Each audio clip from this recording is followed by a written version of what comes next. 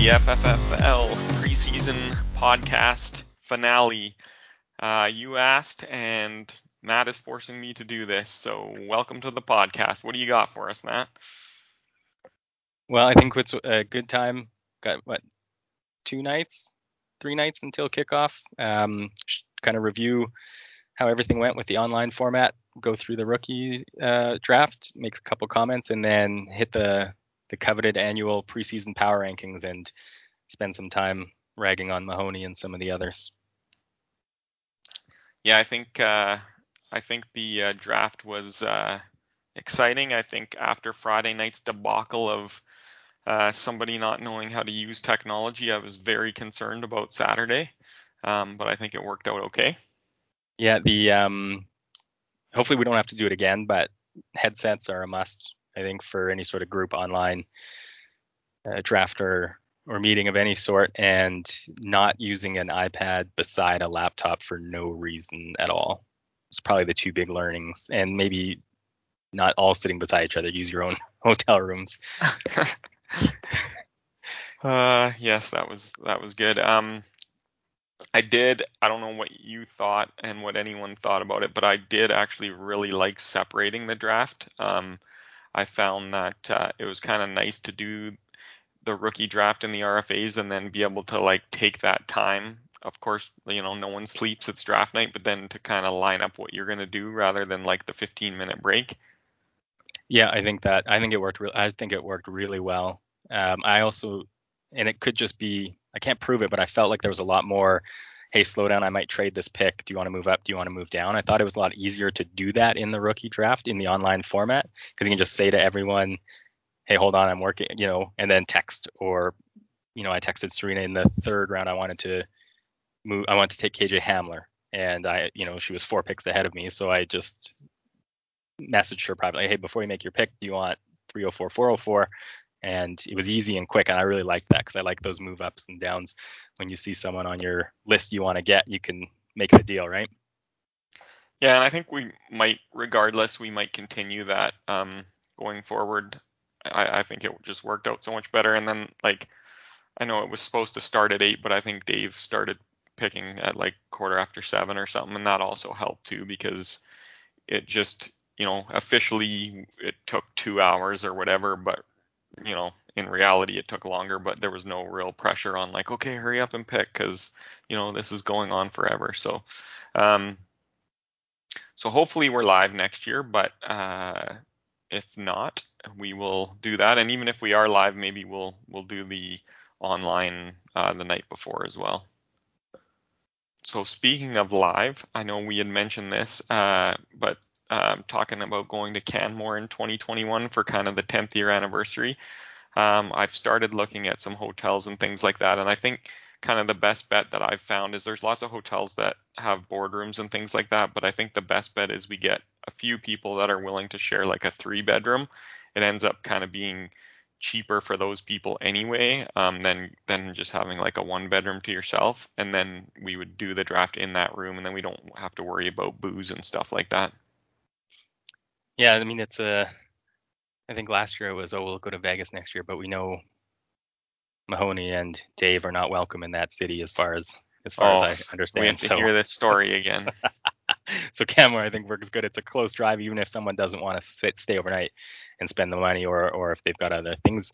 It's 45 minutes to an hour, depending where you are in the city, right? So you can drive out for the draft and then drive home. I mean, for Iftity to go to the Scotsman's Well, it's pretty much the same drive time. So I think it's a good idea. I think we should keep the momentum up and just keep kind of gauge the interest and see if we can pull it off, assuming COVID's behind us. No, and I think that's the biggest thing for Canmore is if someone can't make the draft or not necessarily make the draft, hopefully you can make the draft, but can't come for the whole weekend, because I would think we would try to do some stuff on the weekend, whether it be brewery tours or golf or whatever, then fine, you can't make it. But yeah, you can drive out 45 minutes to the draft, and yeah, we all take that long to get to Scotsman's Well anyway from the south. So I'll keep up the momentum, and yeah, if anyone has any ideas or comments on that, please feel free to let us know. But with that, let's go into kind of the rookie draft review. Any initial thoughts on the first few picks or first round? Yeah, I think it was an interesting year for the top 1 and 2 pick. It seemed like it could go either way, but there was a pretty much a consensus 1 and 2. So it was interesting to get a peek behind the curtain and hear Dave via text on his drive out to Radium or wherever it was. Oh, I'm hearing all this stuff about Clyde Edwards. Oh, I'm hearing all this stuff about Taylor. It was interesting. It was neat. I liked seeing 2 quarterbacks go. I wouldn't have surprised me if Herbert also went, to be honest. In this, and what I mean is we're really seeing the impact of the super flex, right? So having 2 or 3 more viable first round choices this year, I think really up the value of those, even those middle first round picks. It kind of feels like pre super flex. If you're not in the top 3 or top 5, it's, there's not a lot of value there. And I think super flex has helped with that. To see Burrow go 6 and Tua go 10. I really like that, and I think it'll carry into the next couple of years as well, while you start to see more quarterbacks go. Yeah, I think the whole 1-2 pick situation, I feel like Dave's been saying he's taking Taylor the whole time, and I kind of had it in the back of my head that he was just trolling everyone and going to take CEH. So then when he was up to pick, I just typed in his pick as uh, Clyde Taylor or something like that, so we could just move on with our lives. But yeah, he stuck with Taylor, which I think Serena's in the best spot, I think, because she gets the 500K discount, and she can't really be wrong because every consensus ranking has them 1-2. So only Dave can be wrong if Taylor ends up busting out, which he won't. But um, same thing, yeah. I think quarterbacks just helps the value of pick on Herbert. I was surprised. I hadn't even looked at him in my looking because I knew I didn't pick till 24, so he wasn't. I expected him to be long gone by then. Um, and yeah, I had I think like 4 people text me at my pick, and I'm pretty sure they all wanted Herbert. So I was like, well, with a guy that I had ranked, like I think somewhere around 12, 13, 14, I was like, well, I just have to take him. Not that I was planning on taking a quarterback, but that's just the way she goes when you have no picks all the way to 24. I think I was one of those. When we were texting during the draft and he was still there, I offered you my third and fourth because that's who I was going to take. But I think it was the right choice. And then there was kind of like a run because Locke, Herbert, and Minshew all went within 3 or 4 picks of each other, and then Slayton another. So that was another point we didn't talk about, was the number of carry forward picks too. It was interesting having super flex, prop those 2 guys up too. Yeah, no, I think that was huge for those two, and I know Mahoney drafted Eason in the like auction, so he won't be a carry forward, but who knows? There could be someone coming out of nowhere. I know pick 12 and 13 of the second round, I could just feel Joel with his pick coming up in the third, just his heart ripping out of his soul when Minshew and Slayton went back to back, his well-known favorite players. Nice. Yeah, so it was interesting. I like to see that. Back to the first round, anybody that stood out for you as a bit of a reach, or any surprises with the order? I had a couple thoughts on the wide receivers, but why don't you go ahead first? Yeah, I think Ruggs, I know he was the first pick in the NFL draft. Kind of expected him. I know when we did the mock, we just kind of threw him at the 14 pick because I was like, well, at some point you have to trust the NFL scouts. But I just think he's a speed receiver, downfield guy, and Derek Carr is just not that quarterback. So I could see him having some trouble in year one. I mean, if the Raiders are not very good and then they draft one of these big name quarterbacks next year, I think he would, still be a good pick. I don't think it's crazy at 11. Like if he doesn't go at 11, he's going before probably by like 17. So it's not like way off the board or anything. What about you? Yeah, I feel like you could kind of group most of those picks, like 11 through, I don't know, 204, 205, is kind of a similar, a lot of wide receivers, and it's kind of hard to say who's gonna hit. I mean, I drafted Nelson Aguilar in the first round a couple years back, who was also a first round NFL receiver, and I, in my head, well, they know what they're doing. He's a first round talent. It's going to be an easy choice, and that was a huge bust. So you could see some of that with the wide receivers. I was a bit surprised to see Zach Moss and Brian Edwards, and I'll go back to the NFL. Those guys were both third round picks, and there was a number of there was a number of second round picks still available.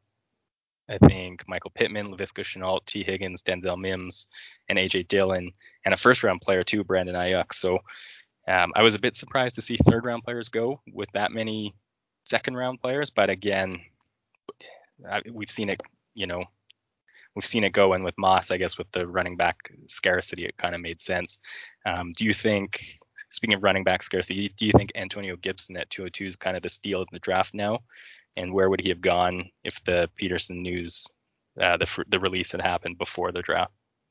Yeah, I think Gibson's a steal now at 202. I mean, he could turn into Alf Morris and have one good year, or Andre Ellington, but I mean, I gotta feel like if we drafted today, I would think he's going in that 10, 11, 12 range. I don't know if he might be ahead of Moss even. He might even go higher just because of running back scarcity.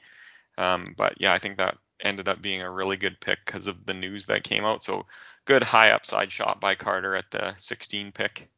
Yeah, I also want to avoid picking right after Alex because his first pick, Dobbins, we all assumed he was going to go Swift, and I had all these great trades in place to move Dobbins around and shuffle around in the round. And then in the second round, he took Shenault, who I know is you're high on, and that's who I was hoping to get there at 204, and he took him right before me. So Yeah, thanks a lot, Alex.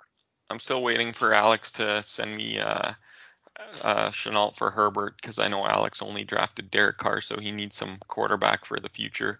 I know, yeah, he definitely should do that if he listens to this podcast, but we'll see.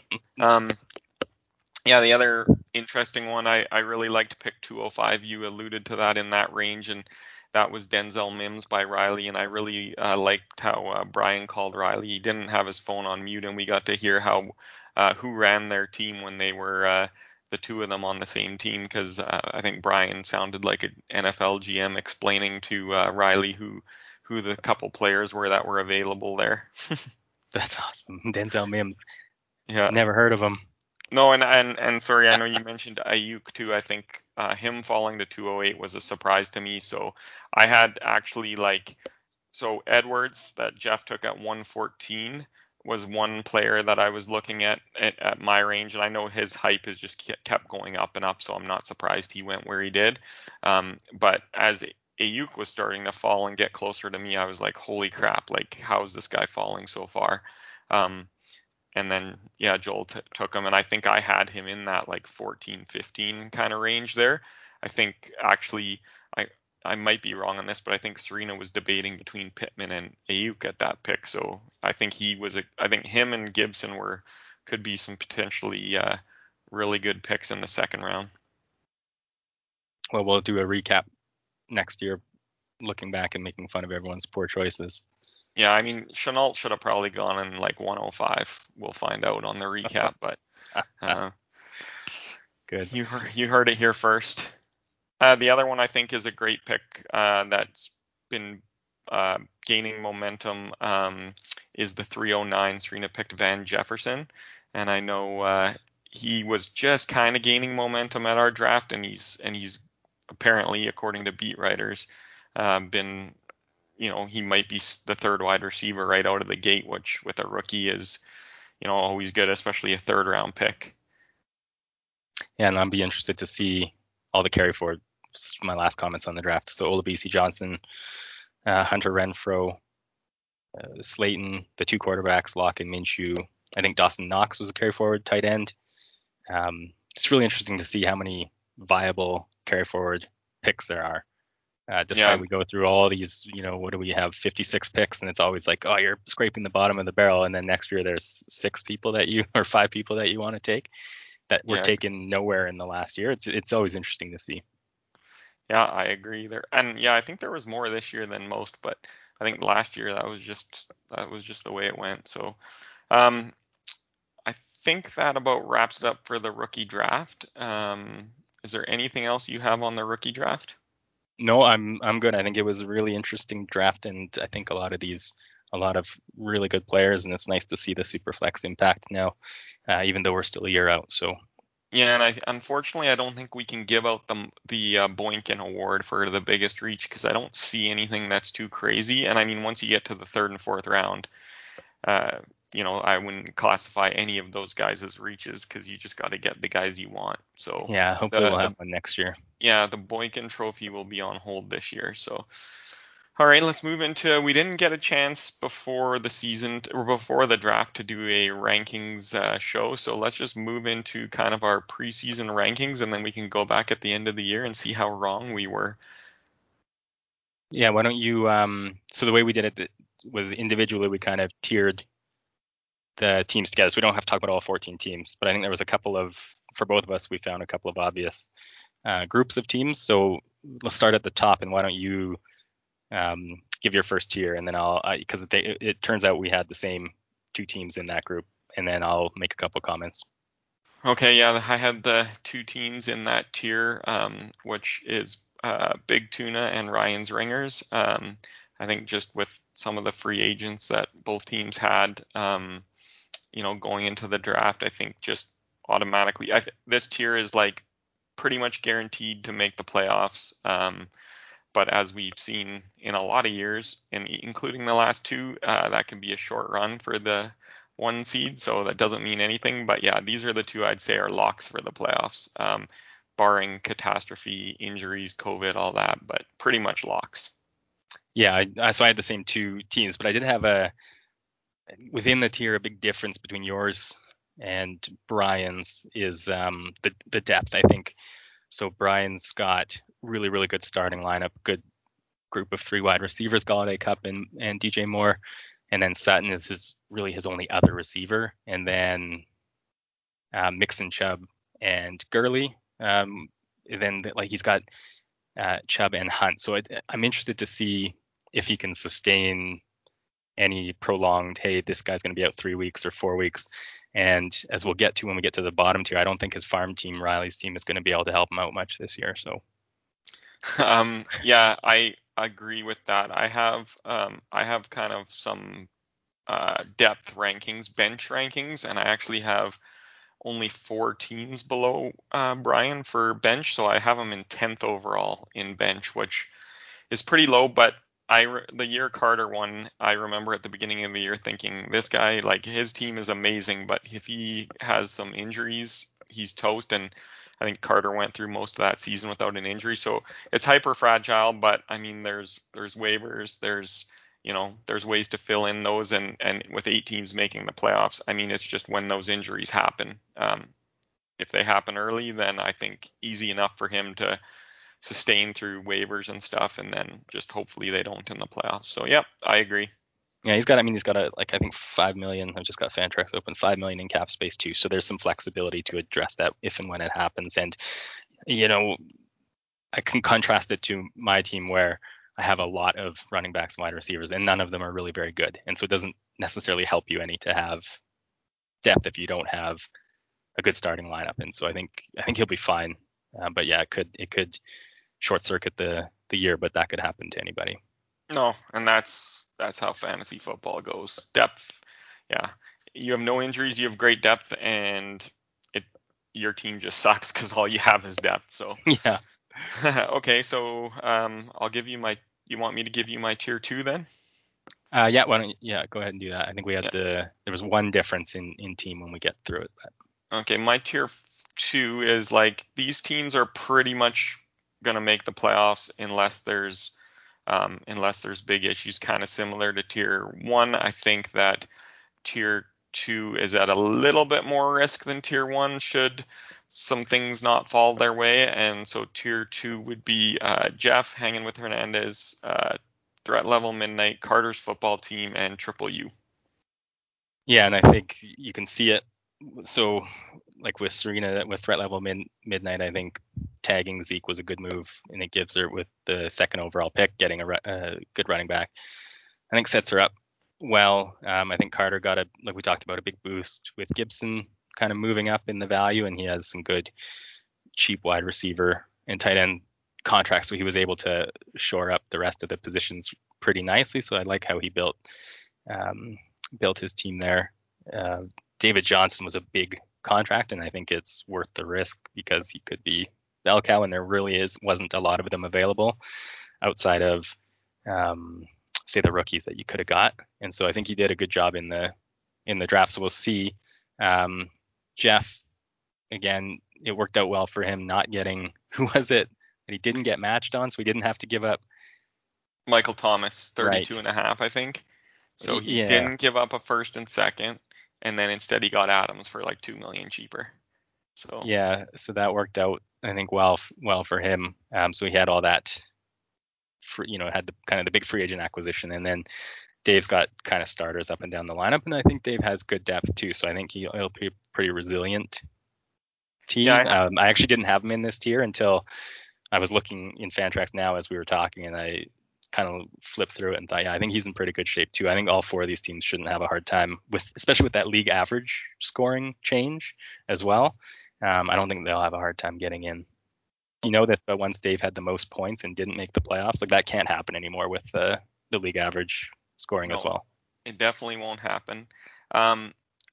So on that tier, I have Jeff with the best bench depth and in that tier, and then the second best bench depth in the league. So he definitely, I think, is more of a lock to make the playoffs just because of that, because should he have those injuries.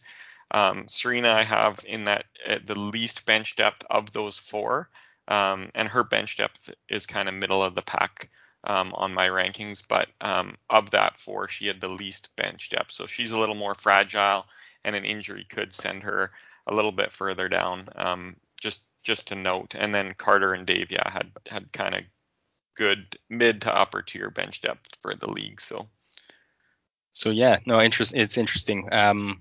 Do you want to even talk about the next? I think there's 6 teams in the next tier.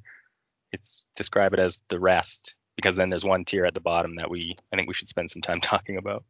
Yeah, so I think very quickly, I think these 6 teams are kind of battling it out for those last 2 playoff spots, assuming my top 6 are correct, and potentially for 3 spots, assuming something happens to one of the other teams we mentioned. So 2 to 3 spots for 6 teams, and it's Honey Badgers, Home Wreckers, Fleece and Desist, Teabags, and Smash to D. So all in my mid tier.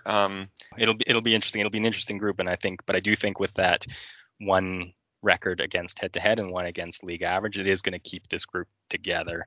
Because if you didn't have that, a team could easily get 3 or 4 wins without actually scoring that high.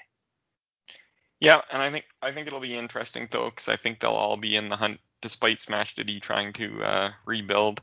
Um, I don't see any reason why any of these teams can't take up those last 2 spots, and then we've seen what happens if your team gets hot the last 2 years with your team and Jeff's team. So no reason not to be trying to get in there. All right, so you want to hit the remaining? Yeah, so I actually have this separated into 2 tiers because I actually think that one is significantly worse. And when I broke up the tiers, the points per week difference is significant enough to call this 2 tiers for me. So my tier 4 is Drunken Irishman, and then my tier 5 is Captain Ahab. So I think these teams are probably not going to make the playoffs. They would need a lot of things to go their way and a lot of things to not go the other way for other teams to make the playoffs. I think Riley's Captain Ahab has 0 chance to make the playoffs. And Alex has an outside shot if he has some really good receivers. Despite trading up in the draft to take, or trading down in the draft to take a $20 million contract on, he has, I think, Diggs, Evans, and Cooper. And then if Derek Carr hits and just has a great season, then he could be right back in it. I do not see that happening for Riley though. Yeah, I think so. I think I kind of have it the same way. I think Alex will be in trouble with kind of the flex spots.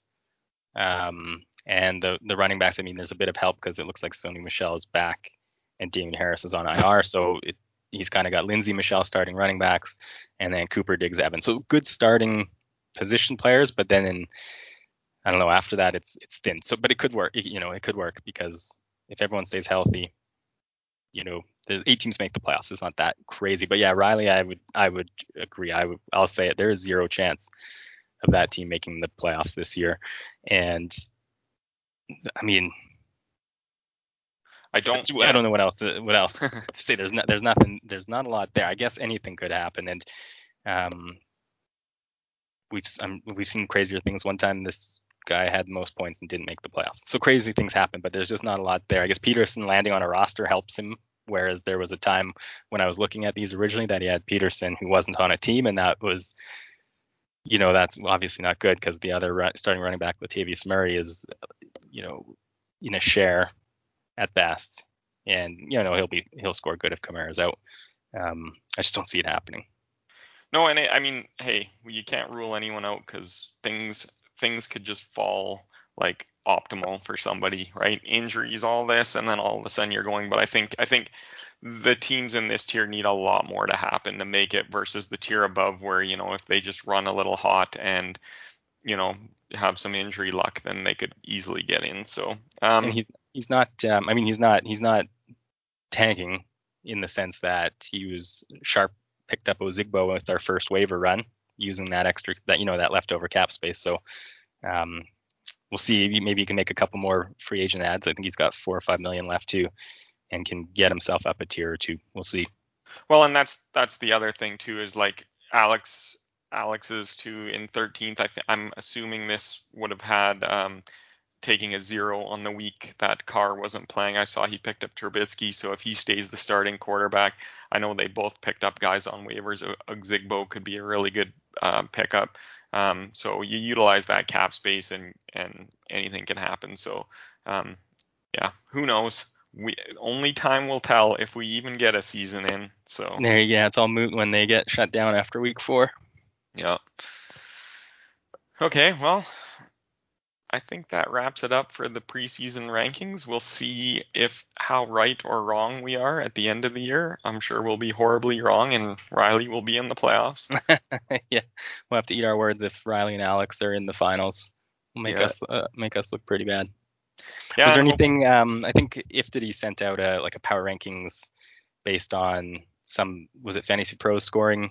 I think starting lineup scoring only. I don't think it had bench or IDP considerations, and it didn't have anything too different than us. So it went Big Tuna, Ryan's Ringers, Jeff, Carter, Serena. So it kind of had the same top group, and then it's got Alex second last and Riley at the bottom. So we've got the Rain Man behind us on this one, so we shouldn't feel too bad. Well, blame him if there's a problem with the rankings. It's his spreadsheet that caused it. So good. All right. Well, I think that wraps it up. We'll enjoy the season, and I'm stoked. I can't wait to start setting lineups this week. Yeah, let's go.